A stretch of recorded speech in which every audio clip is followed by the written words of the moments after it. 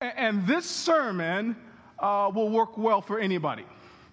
These are timeless, treasured truths that if you apply them to your life, I'm not just here to preach you happy on Sunday, but these words, if you apply them to your Monday, into your Tuesday, into your Wednesday, into your Thursday, they're challenging, they're hard to do, but you'll see a vast improvement in the quality of your life and your relationships because the Word of God and His truth just happens to work that way. The goal of this series, as we've been seeing week after week, is to help you gain what we call relational wisdom or relational skill in living so that you might improve the quality of your interpersonal relationships and honor people in the way that God intended you to honor them. We've dealt with, in this series, everything from honor to forgiveness to how to apologize, dealing with loneliness. Pastor Nikki did a fantastic job last week in preaching about how we steward our words and the power of the tongue. I want to continue this morning by talking about a very important subject, and that subject is honesty. Honesty, truth-telling, and some of you get nervous because this is not your strength yet, right? How many of you have ever lied? See, look, some of you lying now. You're lying now. I knew this would be appropriate for this crowd. But there are some people who don't think that lying is that big of a deal. I mean, we kind of know that it's wrong, but as long as it doesn't real big lies.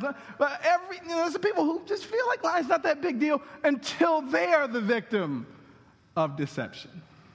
Until they're made a fool of by a lie or by some spin or misdirection. Isn't it true that even the worst liars don't want to be lied to?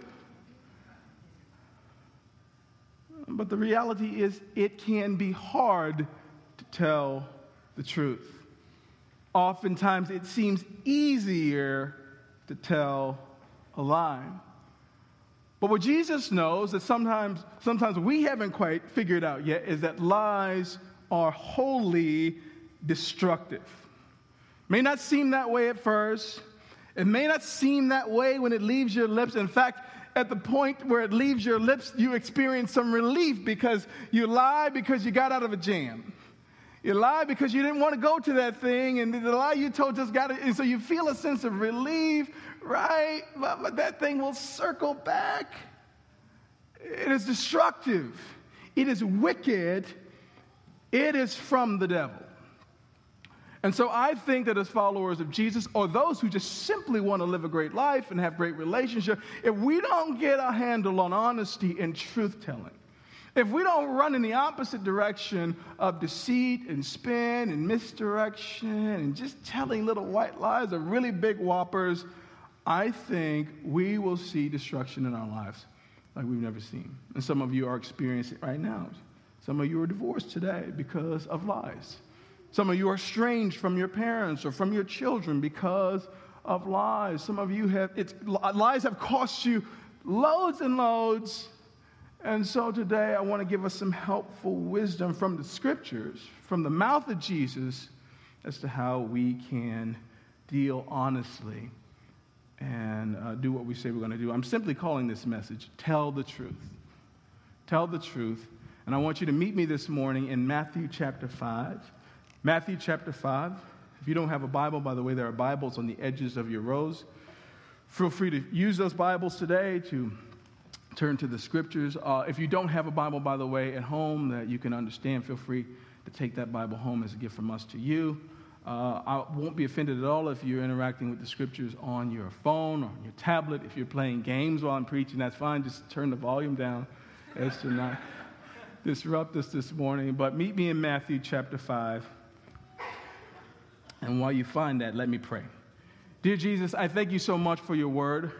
It is a lamp to our feet. It's a guide for our lives. It confronts us at times.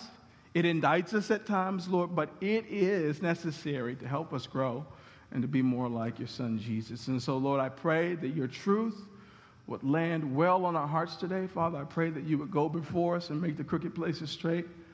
Father, deal with anything within our hearts that might cause us to bristle at the truth. Help us to receive and respond to what you speak to us today. Father, put power on these words that you've given me to speak. Move the preacher out of the way this morning so that your truth and your light might shine through. God, we ask all these things in Jesus' mighty name. And all God's people said, Amen. So we're looking at Matthew chapter 5. We're going to start at verse 33. And some of you recognize this chapter, these verses, as belonging to what is known as the Sermon on the Mount. It's one of Jesus' most famous sort of teachings, one of his famous sort of stretches of Scripture found in Matthew 5 through 7, and is this sort of sweeping survey of some of the most essential truths that Jesus has to offer us. It's a rather lengthy sermon when compared to some of Jesus' other teachings that we find in the gospel, but Jesus hops from subject to subject. And the sweeping sermon at points bring great comfort to the believer. The sweeping sermon at times, it confronts our sinfulness and our selfishness and our leanings toward doing things our own way.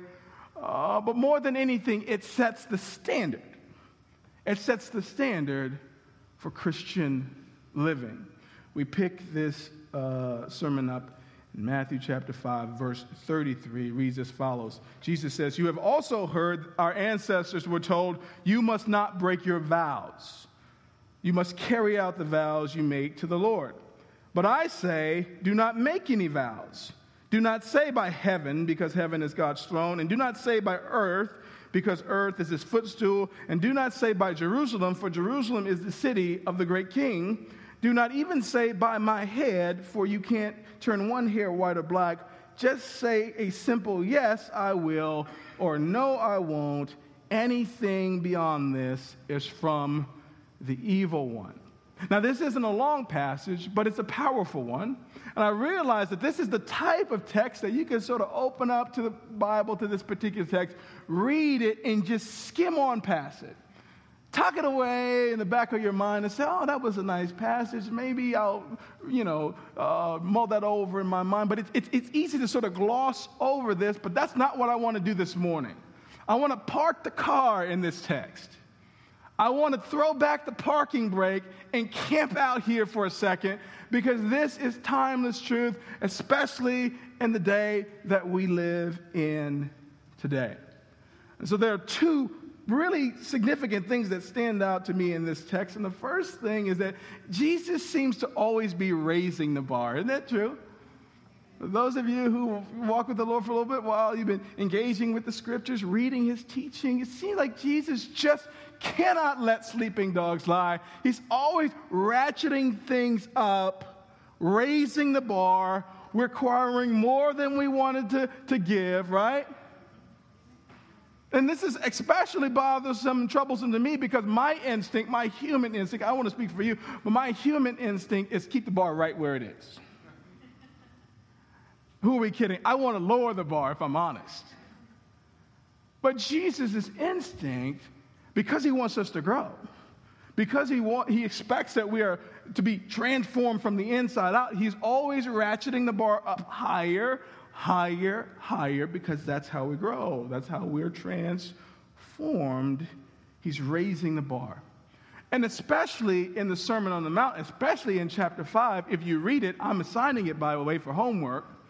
There will be a quiz next week. If you read it, there's a series of these chunks of text that deals with various subjects that begin with something like, you've heard it said, blah, blah, blah, but I say unto you this, that, and the other, right? Jesus says that a number of times. In Matthew 5, he's talking about anger. He said, you heard it said, don't murder, and we can all agree that murdering is bad. Okay, that's bad. We can agree. But Jesus says, I said, even if you're angry with somebody, you're in danger of judgment. And Jesus, where do you go there? We were on the same page with the murder thing, but you have to ratchet up? Jesus said, if you're angry, stop what you're doing and go deal with the matter, because that's how important it is. Not just enough to not murder somebody. That's a pretty low bar. He continues by talking about revenge. He said, you've heard it said that an eye for eye. Somebody pokes your eye out, you get to poke their eye out. But I say, if somebody slaps you on the cheek, give them the other one to slap. See, Jesus, I was rolling with you on the anger thing, but I'm from the South Side. We don't do that where I'm from, right? And what is he doing? He's raising the bar. Continues by talking about divorce. Here we go. He said, you heard it said that if you want to divorce your wife, all you got to do is give her a certificate of divorce and you're done with it, right? Jesus says, but if I say to you, if you divorce your wife for any reason other than adultery, then you're causing her to be an adulterer. You go, come on, man. He continues by talking about adultery. He said, hey, you've heard it said you should not commit adultery, and you shouldn't. You're like, I'm tracking with you there. But even if you look at a woman with lust in your eyes, you're guilty of adultery. And some of us go, man, how can we do this? And Jesus just has this way of raising the bar and dealing with our complacency and dealing with our tendency to get comfortable and relaxed. He's always raising the bar. And he does the same thing here as it relates to honesty and truth-telling. He says, you have also heard that our ancestors were told, you must not break your vows. But Jesus said, I say to you, don't even make any vows. And you say, preacher, you're going to have to unpack that one. You're going to have to unpack that one.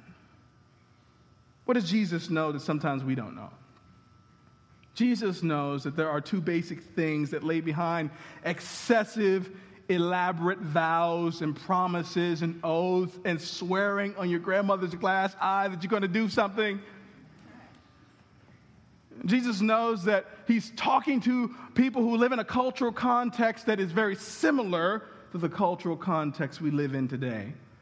A context where lying and adding a little bit of spin, adding a little bit of misdirection, adding a little bit of embellishment is expected. It's not just possible that you might get lied to, it is likely, right? This is somebody who lives in New York and they regularly ride the subway. It's like you're not even like mad if you catch somebody trying to pick your pocket. You're just like, oh, nice try, right? Because it's expected, right? In our culture and our context, as is evidenced by all the things you have to do now to get a loan, all the things you have to do to prove your credit worthiness, and all these sorts of things, we just live in a culture where lying is expected. On top of that, many of us have a personal history of being dishonest, of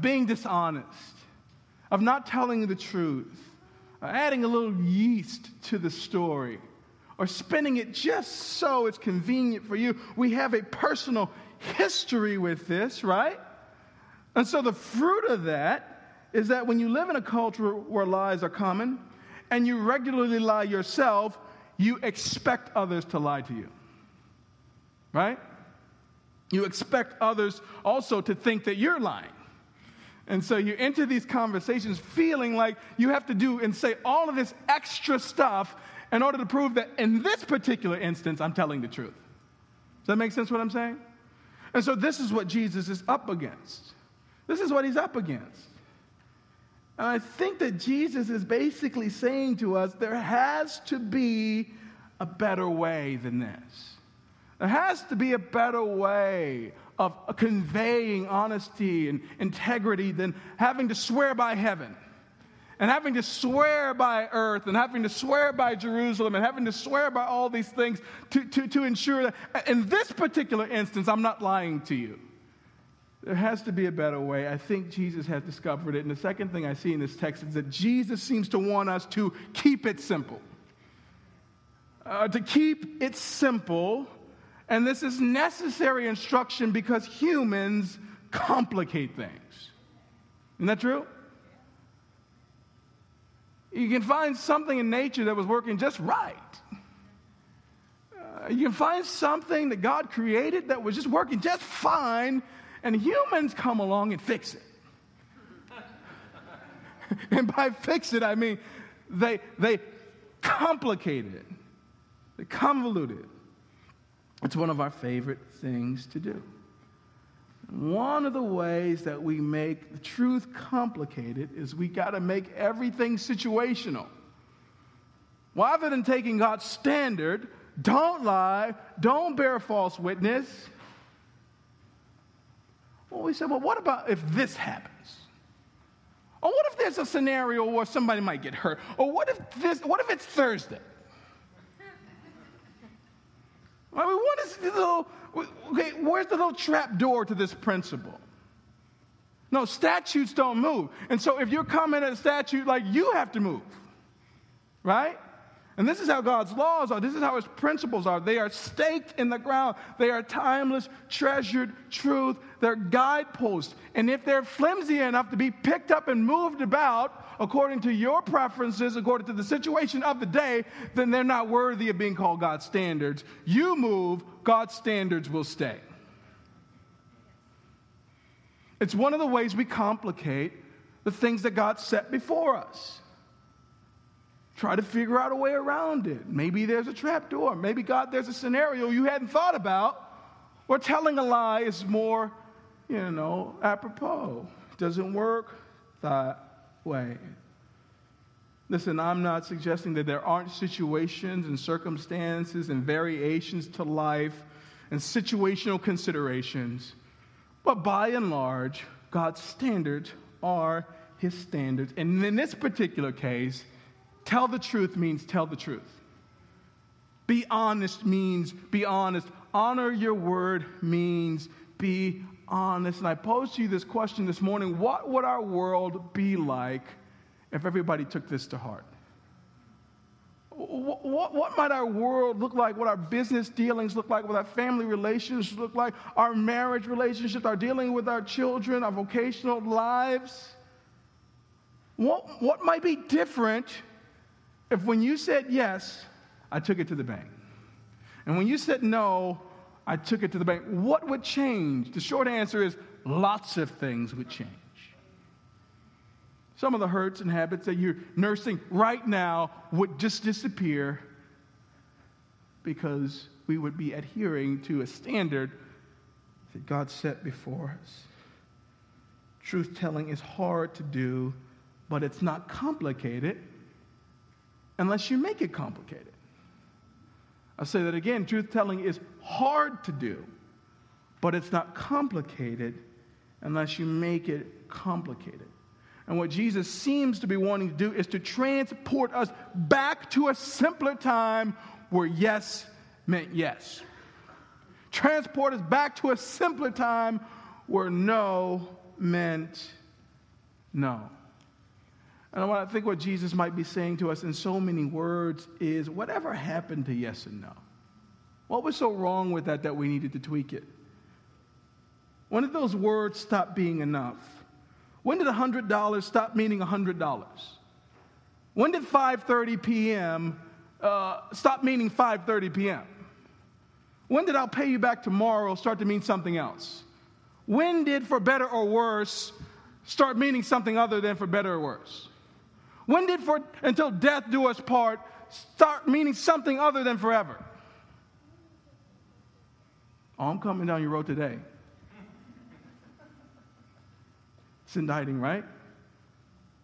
Convicting, right? It's supposed to be. How'd this get so complicated? The fall of mankind, right? It started with us thinking we know better. And it continues with us feeling like we're going to be the slick person that cracks the code, right? We're going to be the slick person that is allowed to weave in and out of God's standards and still live the good life. When I talk about the good life, I told you before, I'm not talking about houses, and I'm not talking about cars, I'm not talking about opulence and wealth and fame. I'm talking about the functional life that only happens when you use your life for what God intended you to use your life for. That's the good life. That's what we're after. If I have some money, that's fine. If I get to do something with this name that God gave me, that's wonderful.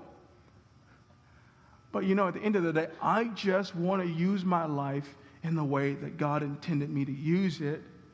And I know when I'm doing that because my life works.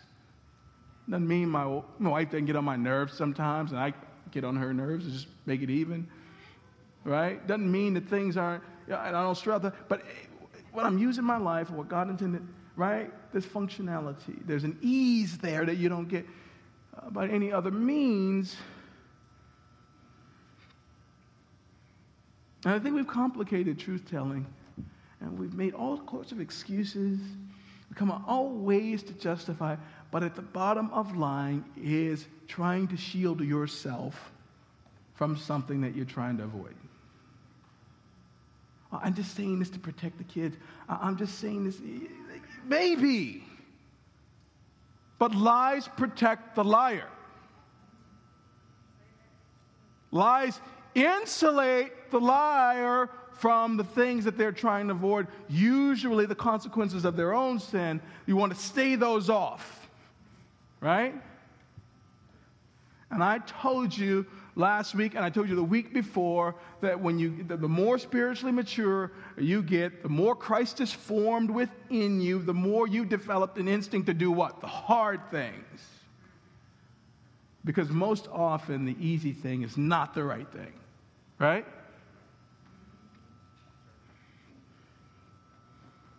And so I want to give you 3 tips for getting this right.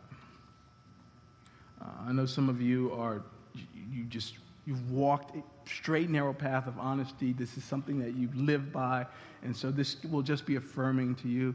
But other than the 3 of you who've done that, the rest of us need some godly help and some instruction as to how to stay the path here, or to rediscover the path, or not rediscover anything, like to walk it for the very first time.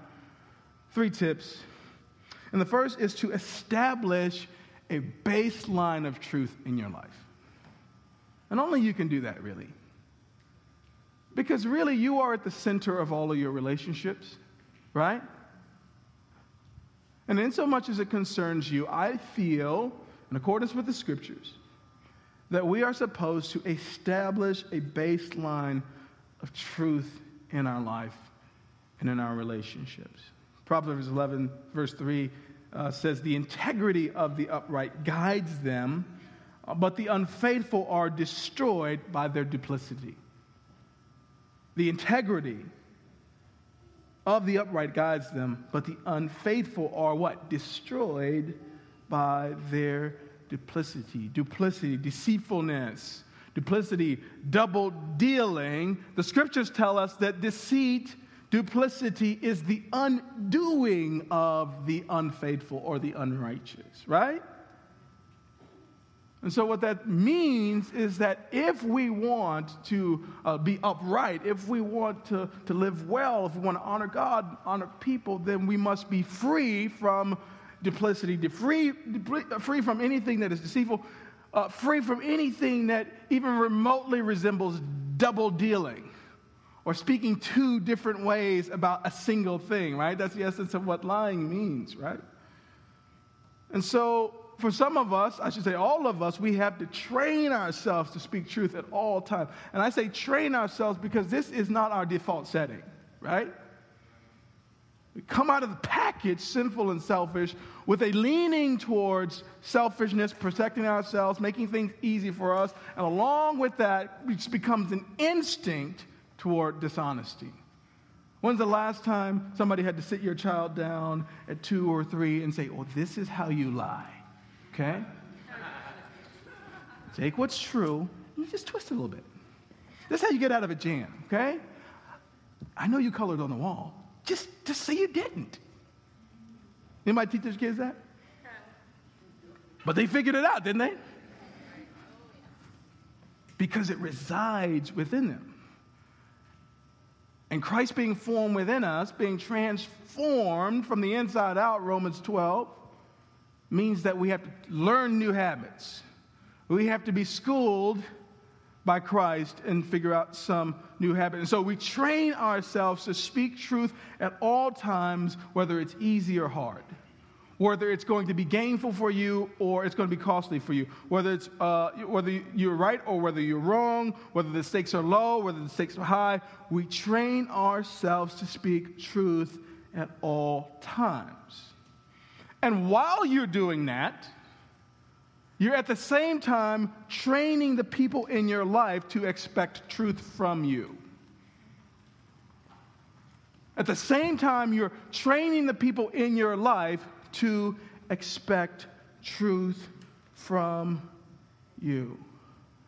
I want the people in my life to expect truth from me. Now, some of us are going to have our work cut out for us because some of us have majored in dishonesty.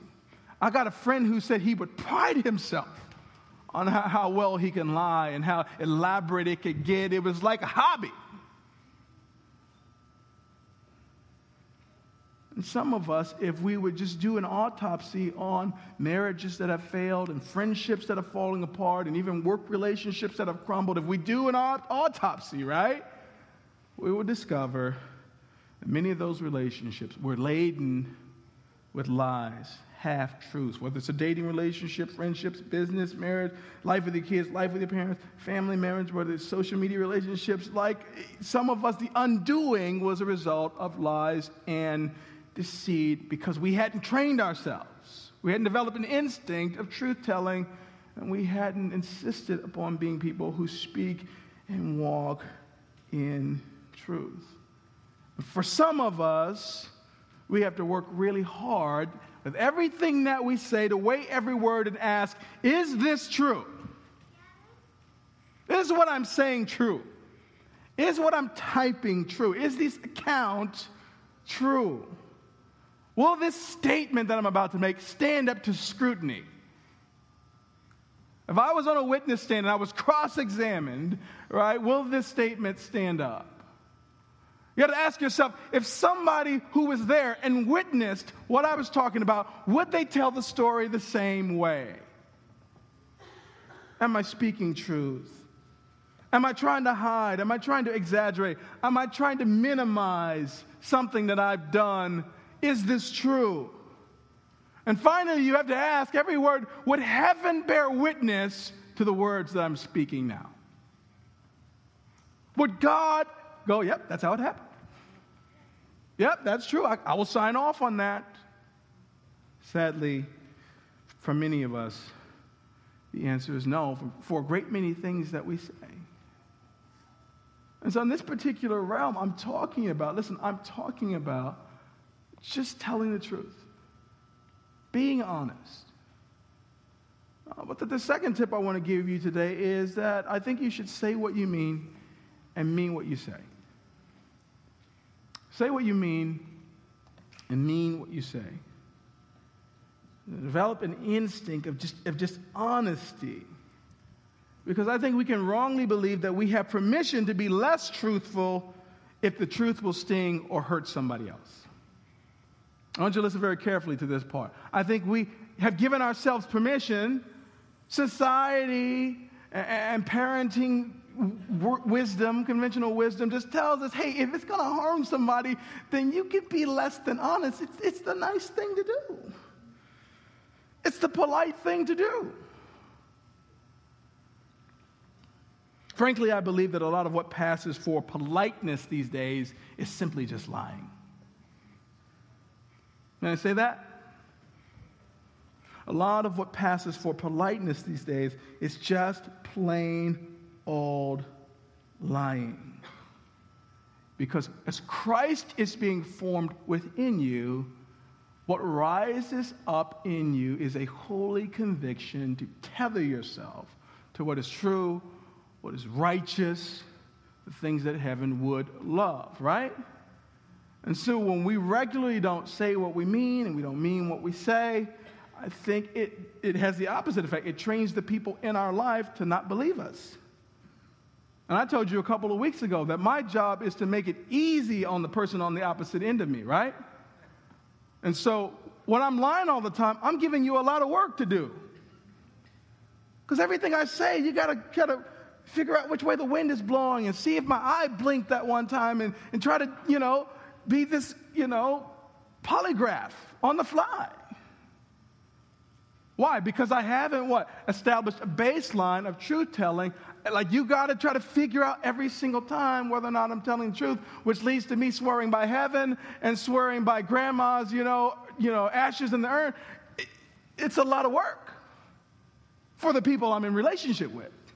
It's easy for me because I just got out of the gym, but it's hard for them to figure out whether or not I'm telling the truth. And so I think it's helpful when we're moving toward truth-telling to consider what's at stake. Because some of us haven't considered what's at stake. We just say what's going to make today okay, right? We're saying is what's going to make this situation, what's going to make this person get away, what's going to make this person get off of my back. But we have to consider what's at stake. And here's one of the things that's at stake. One day you're going to need to be believed. I personally would like to be believed every day, but there will come a time where you're going to really need to be believed because the stakes of the situation are going to be high, or because the circumstance looks a certain way that is really damning, right? You look guilty.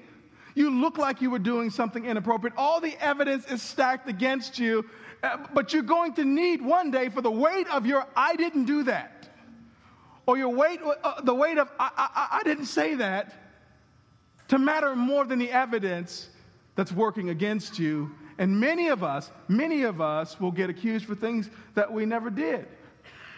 Because the circumstances stack up a certain way, and our word can't be trusted because we haven't established a baseline of truth-telling. One day you're going to need to be believed. What's at stake?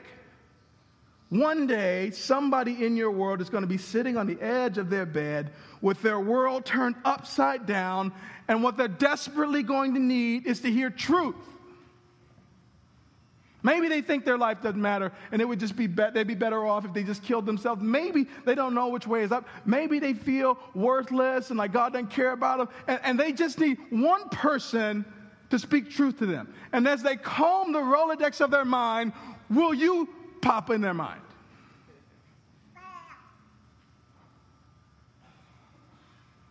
Listen, my prayer, my earnest prayer before heaven is that when the people in my life need to hear it straight, that they think of Gino. Which is why I don't really care about upsetting you in the moment. I don't care if you get upset with this message. I don't care. My job isn't to come and make you happy here. My job is to present righteous truth and let you and the Holy Spirit wrestle with it on the way home. That's my job. I'm training people in my life to expect truth from me. Don't ask me if that dress makes you look fat if you don't want to know. Don't ask me did you like the casserole if you don't really want to know.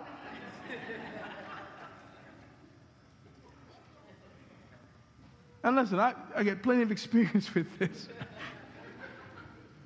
Well, people go, well, that was just me. Well, you asked me. I told you I didn't like zucchini last week. Why'd you make that for me? You might get mad at the point, right at the epicenter of it. And you might feel drawn towards somebody who's going to say, oh, that is delicious. What's in this? But deep down, we know if the dress makes us look fat or not, right? Deep down. Deep down, you might know that wasn't your best casserole. Like deep down, you know, right? And though you may get those words that kind of stroke you in the moment, what have you logged away? This person is lying to my face. And when all hell is breaking loose in your life, and you need some accuracy, you need some truth, you need a mirror to reflect back to you the reality of a situation or the reality of your life. When you comb through the Rolodex of your mind, who are you going to ask? The person who told you look skinny, or the person who just told you the truth?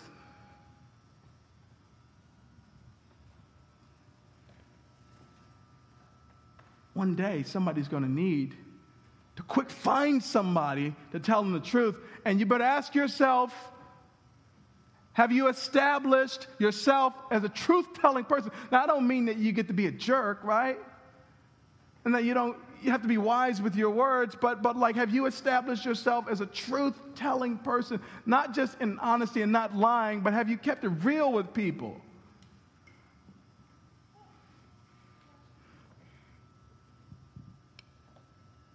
Consider what's at stake. For those of us who are believers, one day you'll need to share the gospel. And here's what you might not have realized. The gospel. I love the gospel. But it's only as credible as the lips that speak it.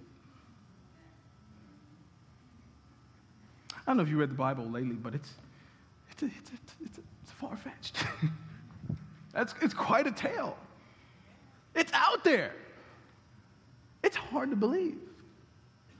You know, if you heard the story of Jesus, like he's God's son, came to earth, a virgin, right? Sinless. Died, got back up, ate some fish, went back to heaven. Like, that's out there, man. And you start digging into the truths of the gospel that no matter what you've done, God loves you. He forgives you. He pardons you. Listen, you're sleeping with your boyfriend. Listen, that's not God's best for you. God has a better way. Like one day you're going to need to share like what you're here to share. One day you're going to need to speak what you are actually born to speak. And whether or not you've established a baseline of truth-telling, whether or not you've been so soiled by politeness that you've been labeled as somebody who doesn't keep it all the way real, it's going to have a profound impact on how you relate the gospel to the world around you. Can we just consider that? Right?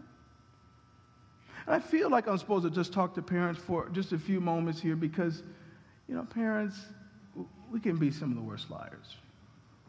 I mean, really. Well-intentioned, but we can be some of the worst liars, right? And I just feel like the Lord would just challenge every single person who has been given stewardship over a child to commit yourself to truth-telling. A couple different realms, really, like just tell the truth, like because you're supposed to. Tell the truth because you have a set of eyes or multiple sets of eyes that watch your every move, right? And we're learning the reality of life. We're learning how we should do life. And so when your children observe you lying, and they observe it. My father was a very righteous man. He was a preacher. But I remember with HD clarity every time he did something that ran counter to what he preached. My father, when he wanted to get out of a conversation, he would say, "Hey, man, I got to go in and help my kids with their homework." I'm like, come on, man. We would laugh and like, you can't do this trigonometry, man. There's no way you're helping us with this homework. Our homework is done, but we just kind of knew, and it was a kind of a running joke that was how he sort of got out of things, right? The good reverend, right? Or my father would, say at the beginning of the day, "Hey, we're going to go down to the high school and play basketball," and I would hang on those words, but something would happen. The phone would ring, somebody would need counseling, or dad would be tired, and the day would just go by, right? I wasn't old enough to go, "Oh, dad, he was interrupted or he's busy." I just know that he said that and he didn't do it. I also know that I regularly got in trouble for lying, and I was just wondering, who's going to spank dad? Right? What's going to be your punishment? And I didn't confront him. I didn't say anything about it, but I admitted it, right? One more thing. We got the Easter Bunny, we got Santa Claus, we got the whole deal. All these things we tell our kids, right? When we bring along the story about Jesus and I think it's so important that I establish a baseline of truth-telling. And I'm not going to say any more because I don't want to burst any bubbles in here, but, there's some things I don't tell my kids because I'm going to have to tell them about Jesus one day. And I don't want to get mixed up. I don't want them going, well, what is real? Both of these are kind of out there. A baseline of telling the truth were to my hurt I say what I mean, and I mean what I say. Third and final tip, keep your word. Keep your word. And this is a big one because I think there's a difference, a subtle difference between lying and not keeping your word. Okay? A subtle difference. Lying, in my opinion, is like you had a deceitful intent when you spoke the words. You didn't plan to do what you said, right? But then there's like you spoke some words, you made a commitment, you were committed to it in that moment, but then you ate lunch. Or then the person made you mad. Or then your day got busy. Or a bill came out of nowhere, and all of a sudden, what you were committed to in the moment, you failed to make good on what you said. And I think that there's a subtle difference. Both of them are from the evil one. But what I'm talking about right now is that we have this conviction that we will what? Tether ourselves to the words that we speak. Tether ourselves to my word. To my hurt, I'll keep my word. I'll make good on what I have pledged. I'll fall all over myself to make my word my bond. This is why I've gotten really good at saying maybe. Especially to my kids. Daddy, can we go swimming tonight? Maybe. Oh, man.